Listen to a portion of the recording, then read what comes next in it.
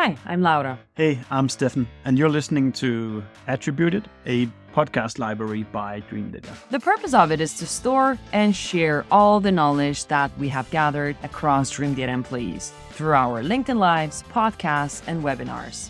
The typical topics you'll find here can be stuff like marketing, Sales, B2B ads, operations, social selling maybe. Hello, everybody, and thanks for joining in for another conversation about, this time B2B outbound tactics. Today I have my very good friend Lars, and you go by LJ nowadays. LJ nowadays. It's been LJ for quite some time actually, but Lars works also well, Stefan. I'm probably a bit old school there, but for people who are listening in, we're going to talk about all things outbound today. Try to look at when it works, when it doesn't work, what's the typical mistakes, what is the secret sauce, and stuff like that. So I hope to learn a lot more about it. If you're following me on LinkedIn, you once in a while see that I post something angry about the outbound things that I've been exposed to, which felt annoying. So we'll probably also find out later why that happens sometimes. But before getting into all the meat, Lars, maybe you can just kind of explain a bit about your background and what you do today at Scale Up. Yes, sure. And thank you for having me on the show, Stefan. It's interesting following you on LinkedIn, and especially since I've known you for some time, and there's been some interesting dialogues connected to sales and marketing. And as you know, I've been doubling down on sales for a long time, since beginning of the 2000s, I would say. And it's been a lot about outbound, building outbound machineries and getting them to work. And I totally agree with you that most outbound sales machineries, they don't work. They fail already in their design, and then of course in the execution. So I've been doing this with a couple of companies. Some of them has been more analog companies, growing from 0 people to several hundreds people, from 0 millions in revenue to several hundred millions in revenue, and also lately then crossing over to SaaS companies and being inside some fast-growing companies like the Norwegian company Seneta, taking that to market, go-to-market strategy from no revenue to quite a bit of revenue, and now a very strong position in the global scene. And Scale Up Execution is my company today, and that is in a way response to the challenges that I've been seeing over time, that when it comes to designing these outbound machineries as a part of our holistic in a way revenue engine, we don't treat that with the same, I would say, respect and same professionalism as we do with marketing, customer success, product-led growth mechanisms, and so forth. So I've taken a stab on that and been at it for the better of 5 years since we started up in 2018. Built what I would say is our own dream team in terms of outbound, full stack sales team, multinational. And then we enter companies and support them in both the design of their machinery and the execution of it into the markets to prove the machine, and then make sure that we build everything in the companies so they become self-sustained, and we can then renew ourselves when the machinery actually works. We've been doing this with over 150 companies the past 4.5 years. So we've seen some data and some proof points and gathered some know-how in this regards. And today we are, at this very moment, I believe we are operating 30 companies in parallel, running about 8,000 sales processes in Europe, mostly at a monthly basis. That means close to 80,000-90,000 sales activities on a monthly basis, combination of mails, meetings, phone calls, LinkedIn, whatever you want. So a lot of read across, a lot of learning, a lot of know-how, and this is what I guess we're here to discuss, right? Yeah, absolutely. And some pretty impressive numbers that I didn't actually realize that you've crossed that many customers by now. If you think about all these customers, who is there anything the successful cases or the very successful cases have in common? Is there anything that when sometimes it fails, what is it what can go wrong? So let's start with the successful cases. What is kind of the commonalities that you see there? Yeah, there's more often than not, there's some traction already. There's some initial customers like you, and I would say to the very, very successful cases that we're working with, there's definitely an initial product market fit that they gain some momentum, but they don't necessarily know how. It is a little bit by accident or chance, maybe organic over a few years. and then suddenly they would like to enter a new market or maybe roll out a new product in the market, and they realize that shit, we can't copy what we did because we don't really know how we did it. Yeah. So when we then enter with our approach, we see like the time to market is almost like nothing, and the time to traction is almost like nothing, and it's definitely a short way to success, let's put it like that, because they have some evidence before, so we can build upon the evidence they already have. Yeah. And in the opposite side is definitely, yes, we're using outbound mechanisms as a way to also roll out and with first time companies into the market, but when the challenges might be sometimes that if you don't have any internal competencies, you don't have necessarily the right kind of understanding when it comes to the strategical level of this, you don't understand how much effort it actually goes into it, and the investment that you have to do. So you might be expecting results a bit too soon. That is, of course, something that is challenging when it comes to sales and marketing also. Yeah. And if you don't then respect the data and don't know how to read the data and you don't know how to lean upon the data, it might be a difficult, it's an uphill battle, right? And we are not good. It's very hard to be successful if it's us, or probably also if you were hired into one of these companies, it would be really, really tough to be successful, as there's the levels of expectations is skewed, right? Yeah, I think when I look, so today we're pretty much 100% inbound driven, and I think one of the reasons why that's the case is that like when we started out, I tried outbound, Yep. but I'm not great at it. I don't know what success looks like, so I give up or I get impatient and go back to tactics I know instead, which is kind of common B2B marketing tactics instead.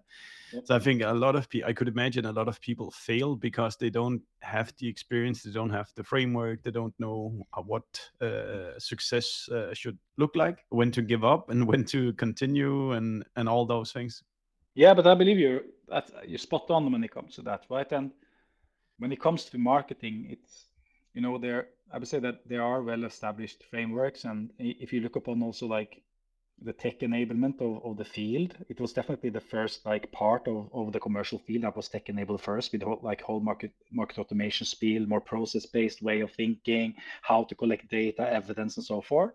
Yeah, it's definitely been involving a lot on the sales side too, but in sales it's much more differences than it is similarities. You take in a sales professional and then you take in another one, and you will see that they operate on two different kind of mindset and frameworks, and it's very little that is established when it comes to this fundamental infrastructure framework, systematic way of thinking. And the ones that have it, it's typically people that has been a part of a successful journey or two, and then they move into another company and they bring the system thinking, but that is not accessible to everyone, right? It's very tricky to get hold of. yeah. I was trying to think, when we say outbound, and maybe also checking with you, we mean from the process of when people basically haven't heard about you until they start having sales meetings with you. Yes. That's kind of my perception of what outbound is.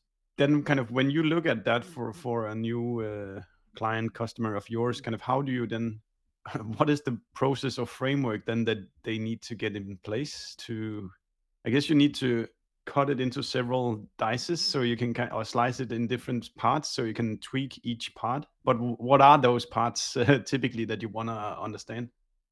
Yeah, so it's actually like if you look upon it, it's almost like small microservices, right? And it's very similar to the marketing game, I would say, and a lot of read across between outbound sales and also the whole growth marketing, outbound inbound marketing, whatever you would like to call it. But it's mainly three parts that you need to have control over. Like if you look upon it like on a more broader perspective, and that's how do you position the product, and that basically means how do we talk about the product to highlight the value of the product to the decision maker in question, and make it as precise as possible in connection to the roles of the person. So you can say that you have the sales persona or the buyer persona, and then it comes down to prioritization of the ICP. Like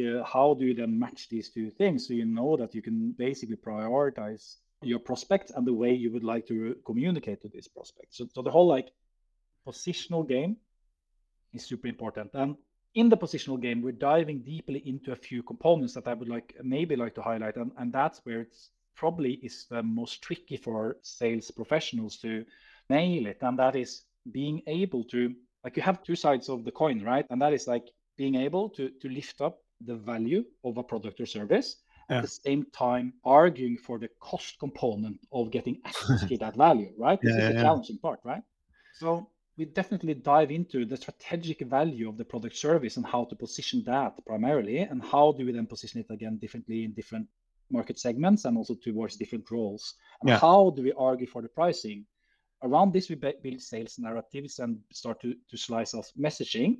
And the messaging can be, mails and how to conduct a phone call, or what you write on LinkedIn versus what you write on in a mail and so forth. So this we spend a lot of time on.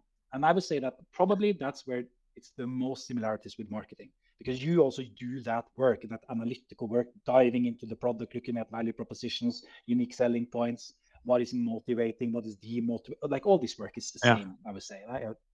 And then when we feel that we understand like how to communicate and how to get in touch, then it's all about the process part of it. So we have like the position part of it, and then it's the process part of it. And the process part of it is how do we then arrange our work process space so we can actually handle the amount of work that you need to be able to handle on everyday basis for a long time. It's all about being consistent, right? And the processes, they have to support the different roles. So if you're doing outbound outreach, it will look differently than if you have an inbound salesperson, right? It's a combination of things, and then you have to know something about the local markets. And this is probably where it also fails for a lot of people trying to apply outbound sales. Like, you try to copy the formula from US, where it's a much more similar setup across the market, while in Europe, it's not. Like, if you would like to enter Norway, it's call mostly only. And cold call is working really, really well. We have sometimes connection rates up to 40 to 60%, maybe 70%. People are picking up the phone. Easy, yeah. In Sweden, it's also pretty easy, but it's been dropping over the past years. Going into Norway, Sweden, you need maybe 6, 7, 8 touch points to get hold of someone. And then you believe that, okay, then we can just do the same if we go to UK. But that is not possible, because UK, you can't go with the cold call first. You have to go with different kind of mechanisms, and you have to have 20 to 30 touch points to get in hold of people. Go to Germany, you have to do mail first and then do a lot of stuff to get hold of them. And maybe it's 15 to 18 touch points to get hold of them. So if you don't design your processes to this, well, you're going to fail. And especially if you're in the Nordics, because it's so easy to get in touch with people in the Nordics, and then you rig your machinery for that and go internationally, you give up too soon. You give up after touch point number 3, right? So you never get hold of people. Right? And then it's about arranging that. So if you have like positioning, you have the process part, then I would say that the performance part, how do you arrange your work day to day? You're data driven. You understand how to measure all your efforts every day, and you know how to add new contacts every day and so forth. Basically being on top of your day-to-day business as a sales professional, and then supporting that with a CRM system. So you never lose any opportunity, any data point, any feedback from mails, phone calls, and so forth. And stay true to that. Measure everything so you can change things when you see that it's working, and double down on that. And if it's not working, stop it before it goes too far. Okay, so what did we say? So persona and messaging. What did you call the next one? Structure, positioning, process, and then performance. How to organize around performance. So there's 2 questions I'm sitting with now, and you can choose which one you want to go with first. I think you must have seen this a lot over the years as well. How do you keep a BDR happy, motivated, energized? Because it is a lot of work every day, and your numbers matter. So the more effort you put in, the more likely you are to be successful. Maybe let's start with that, and then I'll save my next question for later. So first and foremost, I believe also that the BDR work is looked upon, it's handled differently in different companies. And I think maybe that is where it goes wrong. That BDR work, if done correctly, it's more like, I would say, a manual type of marketing work. Like it's like being a detective. The reason you are reaching out in volumes is not trying to convince everybody to buy your product. You're actually doing disqualification work looking to get in touch with as much of the potential market as possible to find the 1% that is already there and a little bit mature to your product. And that's a much friendlier way of doing sales than being an American BDR that try to just get into conversation and doing all your disqualification questions, right? So making it more into the investigative part and detective part, and also understanding that this is not a transitional game, game only, but it's about building up a long tail business of opportunities and keeping conversations with potential buyers at a much higher level than most BDRs do.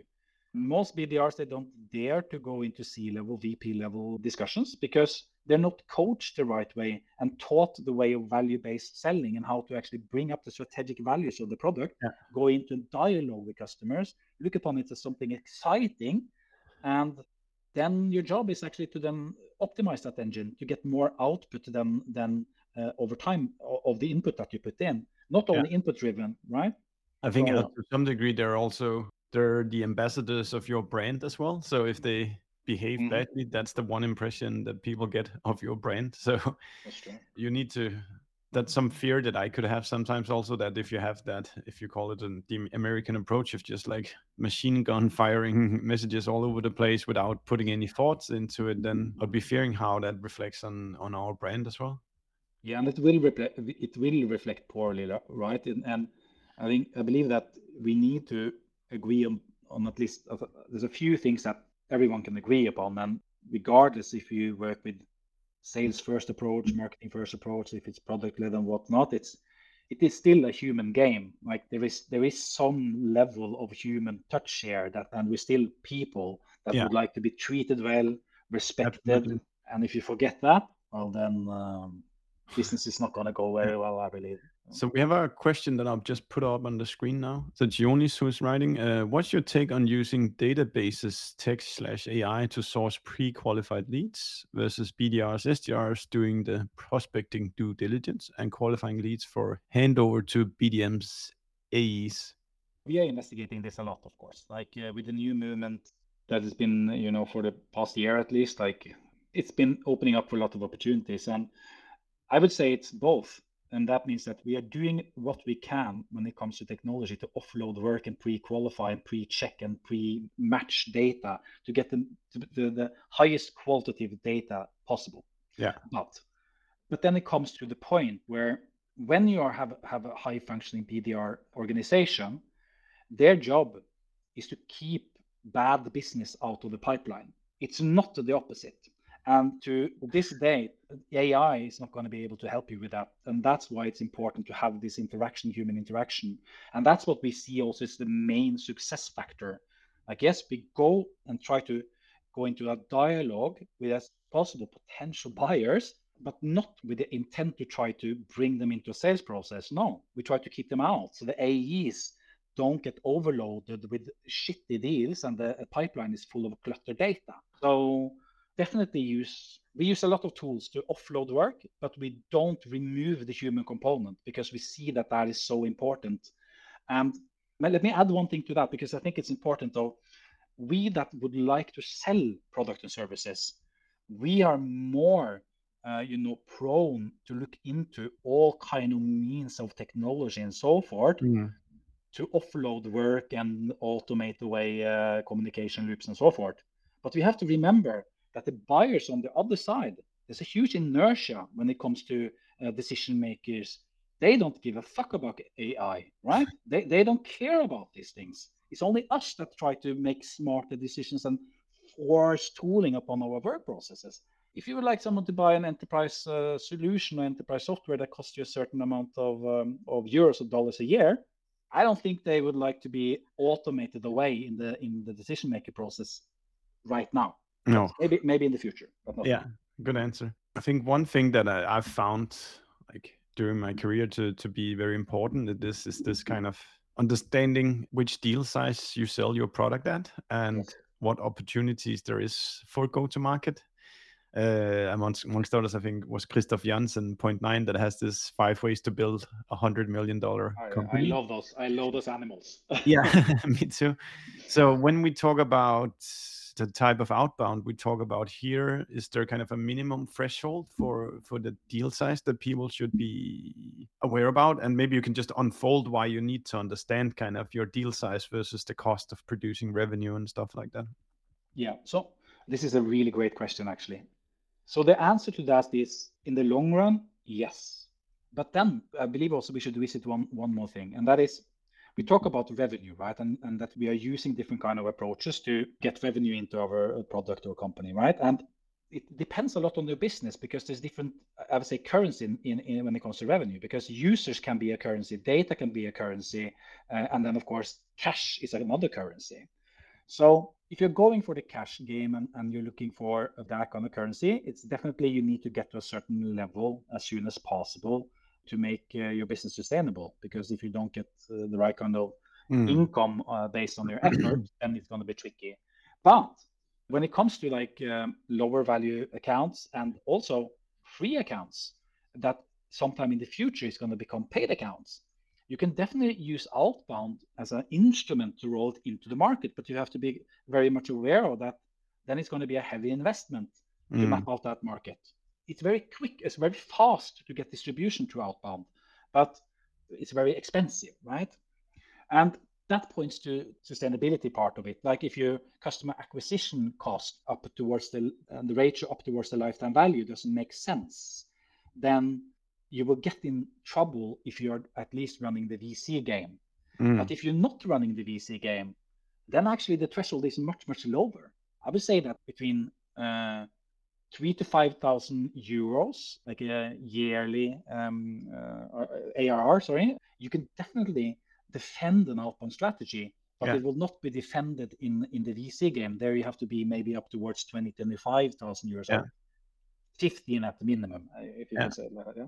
Cool. I think it's good to know that rule of thumb, that if you're below 5,000 euros per year in revenue, you have to think through whether the math will make sense at the end of the day. The reason why I'm mentioning it is because it really matters if you want to have a sustainable business, that the cost of acquiring new customers makes sense. And to give some opposite examples, if your average deal value is $100 per year, then you can't have the world's greatest salesperson, which is going to be very expensive, sitting there and selling these $100 deals, because he or she can simply not produce enough revenue to defend their own salary. So you need to probably go down a product-led path where, you do SEO or cheap ads, and there's no human touch when people come to your website and so forth. Whereas if the deal size is very large and you can just produce a few meetings every month, and then your people will be very happy about all the maths we see. Yeah, and also I would say that I think it also is about weight ratio. So I would argue that in all situations, except when you get down to a few dollars or a few $100 on like a yearly recurring revenue, then or annual recurring revenue, is definitely a combination of everything, right? So, but the weight ratio is going to be tilted heavily towards marketing and product-led approach. The lower, like you need to be weight heavily towards those kind of efforts, and the higher value of the accounts, the more you can definitely tilt it towards sales, and you can support it with the other kind of efforts. But it's always a combination of these kind of mechanisms, and not only one or the other, in my opinion. Yeah. So Jake has a question which I think is just spot on to what you do at Scale Up, but we'll see. Advice for someone who has joined a mid-sized scale up over 30 million ARR, who have only ever done inbound. Jake has been brought in to design the outbound process for EMEA, which he's in the middle of. Where did Jake go from here? Yeah. So that's an interesting situation. We have just been through a similar process actually with a customer of ours that is similar size. And the main challenge with these kind of companies and these kind of situations is that they believe that they have everything figured out. So then coming in there and deciding it and managing expectations and internal stakeholders is a bit tricky. But I would definitely say that now also the one thing that is going to also dictate is going to be in the market you're pointing towards, how many potential customers are there in that market for you? Because if you're, of course, working very high level accounts and it's very account based, then you have to have a different approach than if you have a lot of potential customers and you can actually move a little bit closer to the transaction based. So that will influence it. And if you have enough customers, and that means if you have a couple of thousand potential customers and you can actually go for it, my way of designing things and our way of designing things is asking ourselves, how fast can we get in touch with as many as possible to figure out who is ready to buy what we have now, instead to try to sell it to everyone. It's almost like a market mapping mechanism. That's number one. And the second one, and that means that your EDRs have to be working very efficiently and have to handling hundreds of new accounts every month without dropping the ball and losing the quality.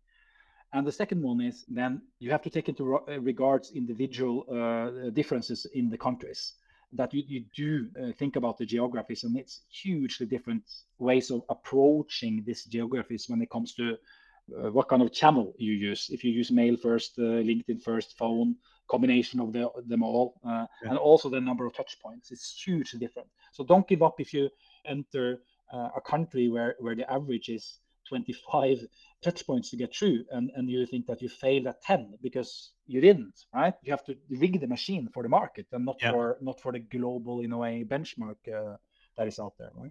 But I think in general, if you're that big a company now, you should have what you talked about in the beginning, an ability to really define the persona that is the perfect persona, and you probably even have customers where you can validate the messaging that you plan on putting out. So I think there's a lot of, and you probably have success cases on the website. You have a real well-running retargeting engine. If you push people to your website, they see a lot of pretty ads after they go off the website. So there must be a component of really utilizing everything the company already knows before heading out to enter the market. Yeah, and I think and that's a really good point, Stefan. Like, if you have that size of a company, you definitely know a lot about the customer and the communication. So the main battle in this situation is going to be on the, again, outreach processes. Actually, so you design those processes so they actually allow for reaching out in the scale that you're supposed to. And again, I strongly believe that any BDR organization or any organization that's going to get some traction, you have to have a strong disqualification mindset. You don't qualify leads, you disqualify leads, and bring only in that the ones that are in a situation that can move within 2 to 3 months, if not, or depending, of course, on your sales cycles and the size, but the indication should still be 2 to 3 months. If not, then you're going to lose the game. Yeah, I think a classic, if we just change gear a little bit, when do the BDR do a handover to an account executive? Do the BDR go kind of full funnel, or I guess this you're gonna say something about it? Depends. But what typically do you see kind of is the best process here? You can say that yes, it depends, but really not, because what we see is that the ones that, if you think about that, the BDR and that function, I think that's one of the most important functions to nail, and it's one of the most tricky functions to nail, because it's looked upon as in some companies at a low level position, but it's not. It's probably the most important position to nail, and their job is basically to keep a lot of communication strings, prime business or decision makers and decision maker units, and then bring in that, I would say, SQL to meet an account executive on the other side to verify. So all the way to, it could be several discovery calls. It could be also discovery meetings. If you are in a situation where you have to have maybe a briefer meeting where you introduce some stuff. So the format of what you're doing is not so important. It is, what is the whole goal of it? And that is like, at some point you have a business opportunity and you know it's a good one. Then you bring in the account executive to verify whether or not that's a good opportunity, and they can take it over and bring it in to a sales process. Yeah. Okay. I was just sitting and thinking, are you able by now to spot a good BDR? Yes. So what's a good BDR in kind of in your opinion? It's a lot about, like, so we in our organization, of course, we have a lot of BDRs, and they are both Nordic and also European and from UK and so forth. So it's different nationalities. That is important because language and culture, it actually matters when it comes to outbound a lot more than people would imagine. So that's one thing that we should, as far as possible, strive towards language and culture match. So Second, like the ability to write in the language of the market? yes, that is one thing, but also I believe that most BDRs, they have to go into some kind of conversation where they have a phone call or actually have a small demo discovery call. And even though I speak English, I don't necessarily understand all the unwritten silent language in UK. So I'm definitely going to be outperformed by anyone that actually have this natural UK cultural fit, right? So we are very conscious about that. That's number one. Secondly, it's a lot about being able to, when we do interviews, let's put it like that, it's a lot about being able to carry a conversation and actually piece information and put it into a context. So it's not about pitching. It's not about being the best kind of, in a way, salesy person. It's about you and me talking together. You talk to me, and you can actually feel that I can piece together what you're saying in my mind and actually reflect it back to you, so we can keep a conversation going. This is the most important skill set, and this is the only way to find this is actually not to go into an interview setting, but sit down, talk with the person, and then you see what happens. And suddenly you're going to have BDRs that you didn't actually believe that you were looking for because you were CV chasing instead of actually opening up for the people that were natural communicators. And those are the most successful ones, the natural communicators. So people you can have a cup of coffee or a beer with, and it feels relatively natural. In our company, there's a very strong, like we have very little turnover in our company, and we had since we started. And that, I think one of the reasons of that is that we have been recruiting very mindfully when it comes to the peoples like that have ability to communicate and relate to other people. So they easily become friends too. So that means that you get a very friendship culture in your company, and that's a very good culture to have if you build a sales organization. Competition is good, but friendship is much stronger. Yeah, and I think on the bad days where you just get no's, it's nice to go have lunch with people who can then cheer you up, and you can have fun about the amount of no's you got, for example. Yeah, and sometimes you just need someone to have a coffee with because all the no's is bringing you down, or maybe you need to grab a beer, right? So, but natural communicators, and I have been, since the first time I started recruiting back in the early 2000s, there was some Swedes that actually got me onto this. And if I probably recruited this, I probably would go for CVs, but they just pointed towards saying like, no, CVs we don't do. We talk to people and we figure out who can carry a conversation. And that has been the main driving mechanism for us. Is I've been recruiting hundreds of people. And right now, I would say that some of our salespeople, they're not coming from any kind of business related industry. They are coming from everywhere else. Backgrounds from something that is not related to business. So some of them are uneducated. And they're great, amazing people. Yeah, that's super interesting. I think that's a very good point. Okay, last question from my side before we finish that could kind of be nice to take away is kind of, is there some rule of thumbs or some benchmarks that like you think works across industries? Like how many meetings should a BDR be able to, for example, produce per month? And I think that is a question I'm unsure of. What is the expectations? Let's say you hire somebody to do this outbound work. What is a realistic target of meetings that they can generate for you? Yeah. So this is also a very great question. And I would say that here is also where it goes wrong for a lot of companies. A lot of companies and a lot of organizations, they are hunting the output rather than the input.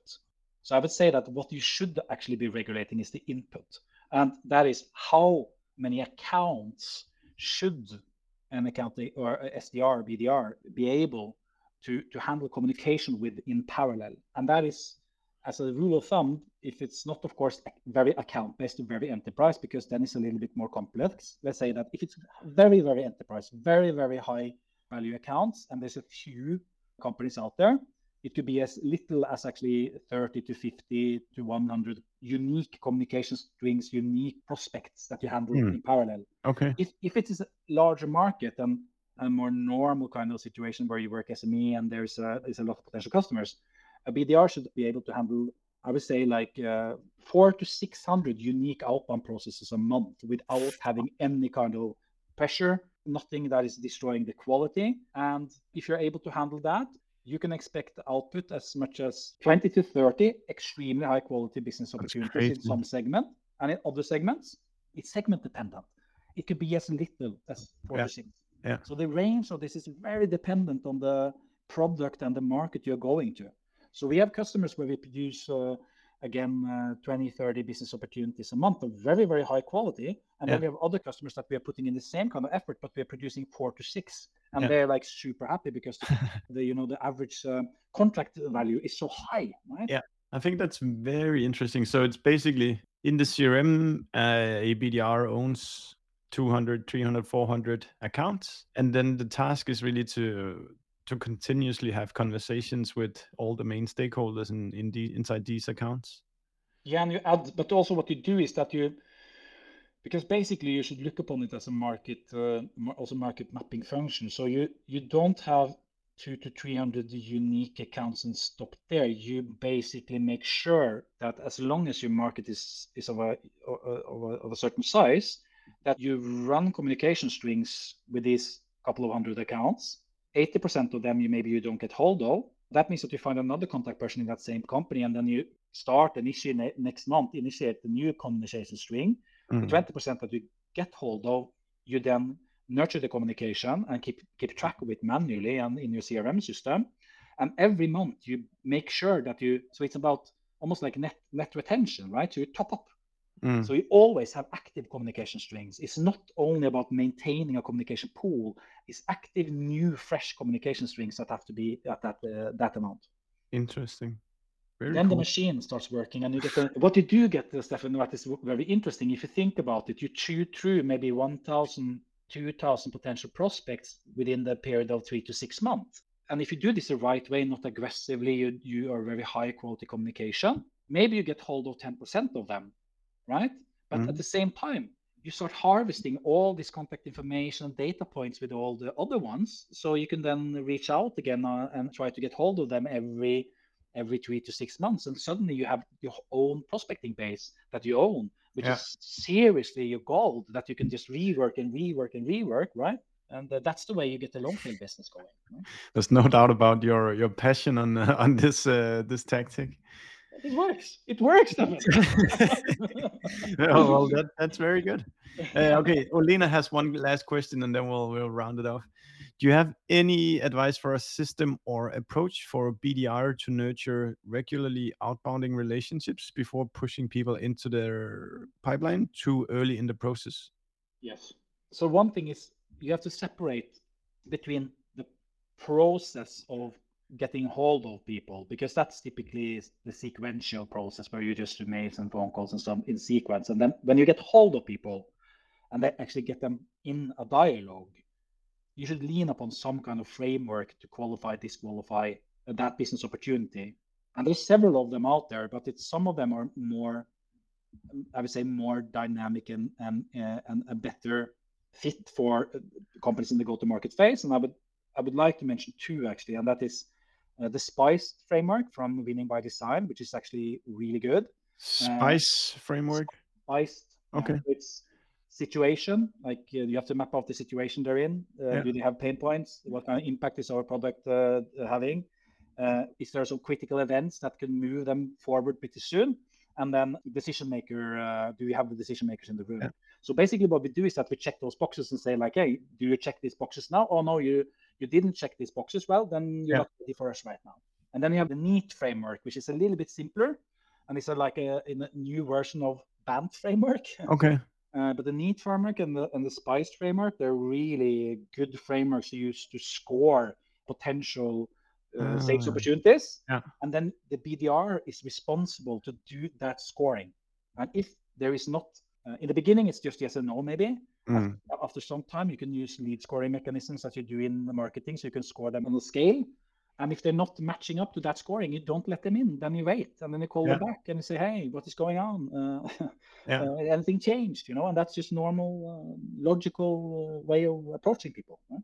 That makes a lot of sense. Yeah, I think the worst thing or like account executives know is when they're fed a lot of low quality stuff that then they have to basically waste their time on these accounts that they're never gonna win anyway. Yeah, and it destroys, like for someone like you then, that is responsible for the commerciality in your business. It destroys your pipeline because you get the cluttered data, and you don't want to have shitty data and shitty opportunities in your pipeline because you're going to make wrong decisions.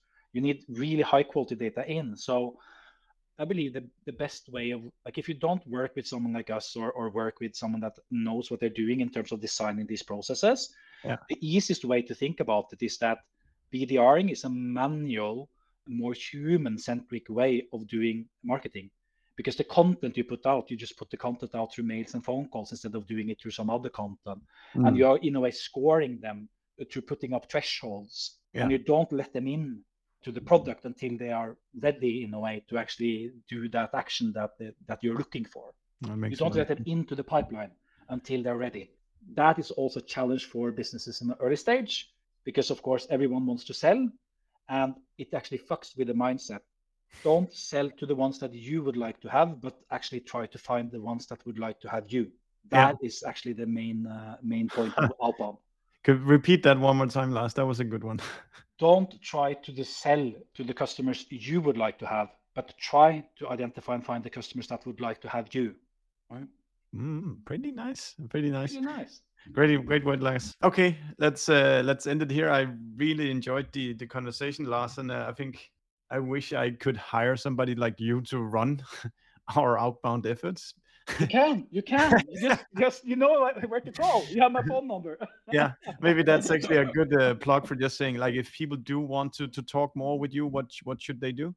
Yeah. So, and I think this is also important to say. If you would like to reach out and have a chat about, like, continuous chat about this, I believe that most people and companies that have been in touch with us are not companies and people that we necessarily work with, because we are really serious about sharing this know-how.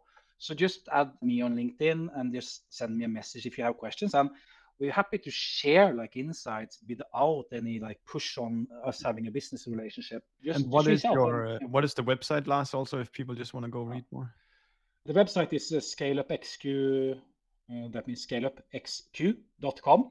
And my full name is LJ Björkevold, and so you will find me on LinkedIn, and that is also a way to go. Good stuff. And I can always recommend Lars for a coffee or beer as well. Thank you. It was really nice seeing you again. Thank you. Bye. We hope you like listening to us. Subscribe to our podcast and the ones that we have been guests on. And if you have any feedback for us, just do let us know. And should there be a guest that you think we should be talking to, then, like, pitch us. We're looking forward to seeing you.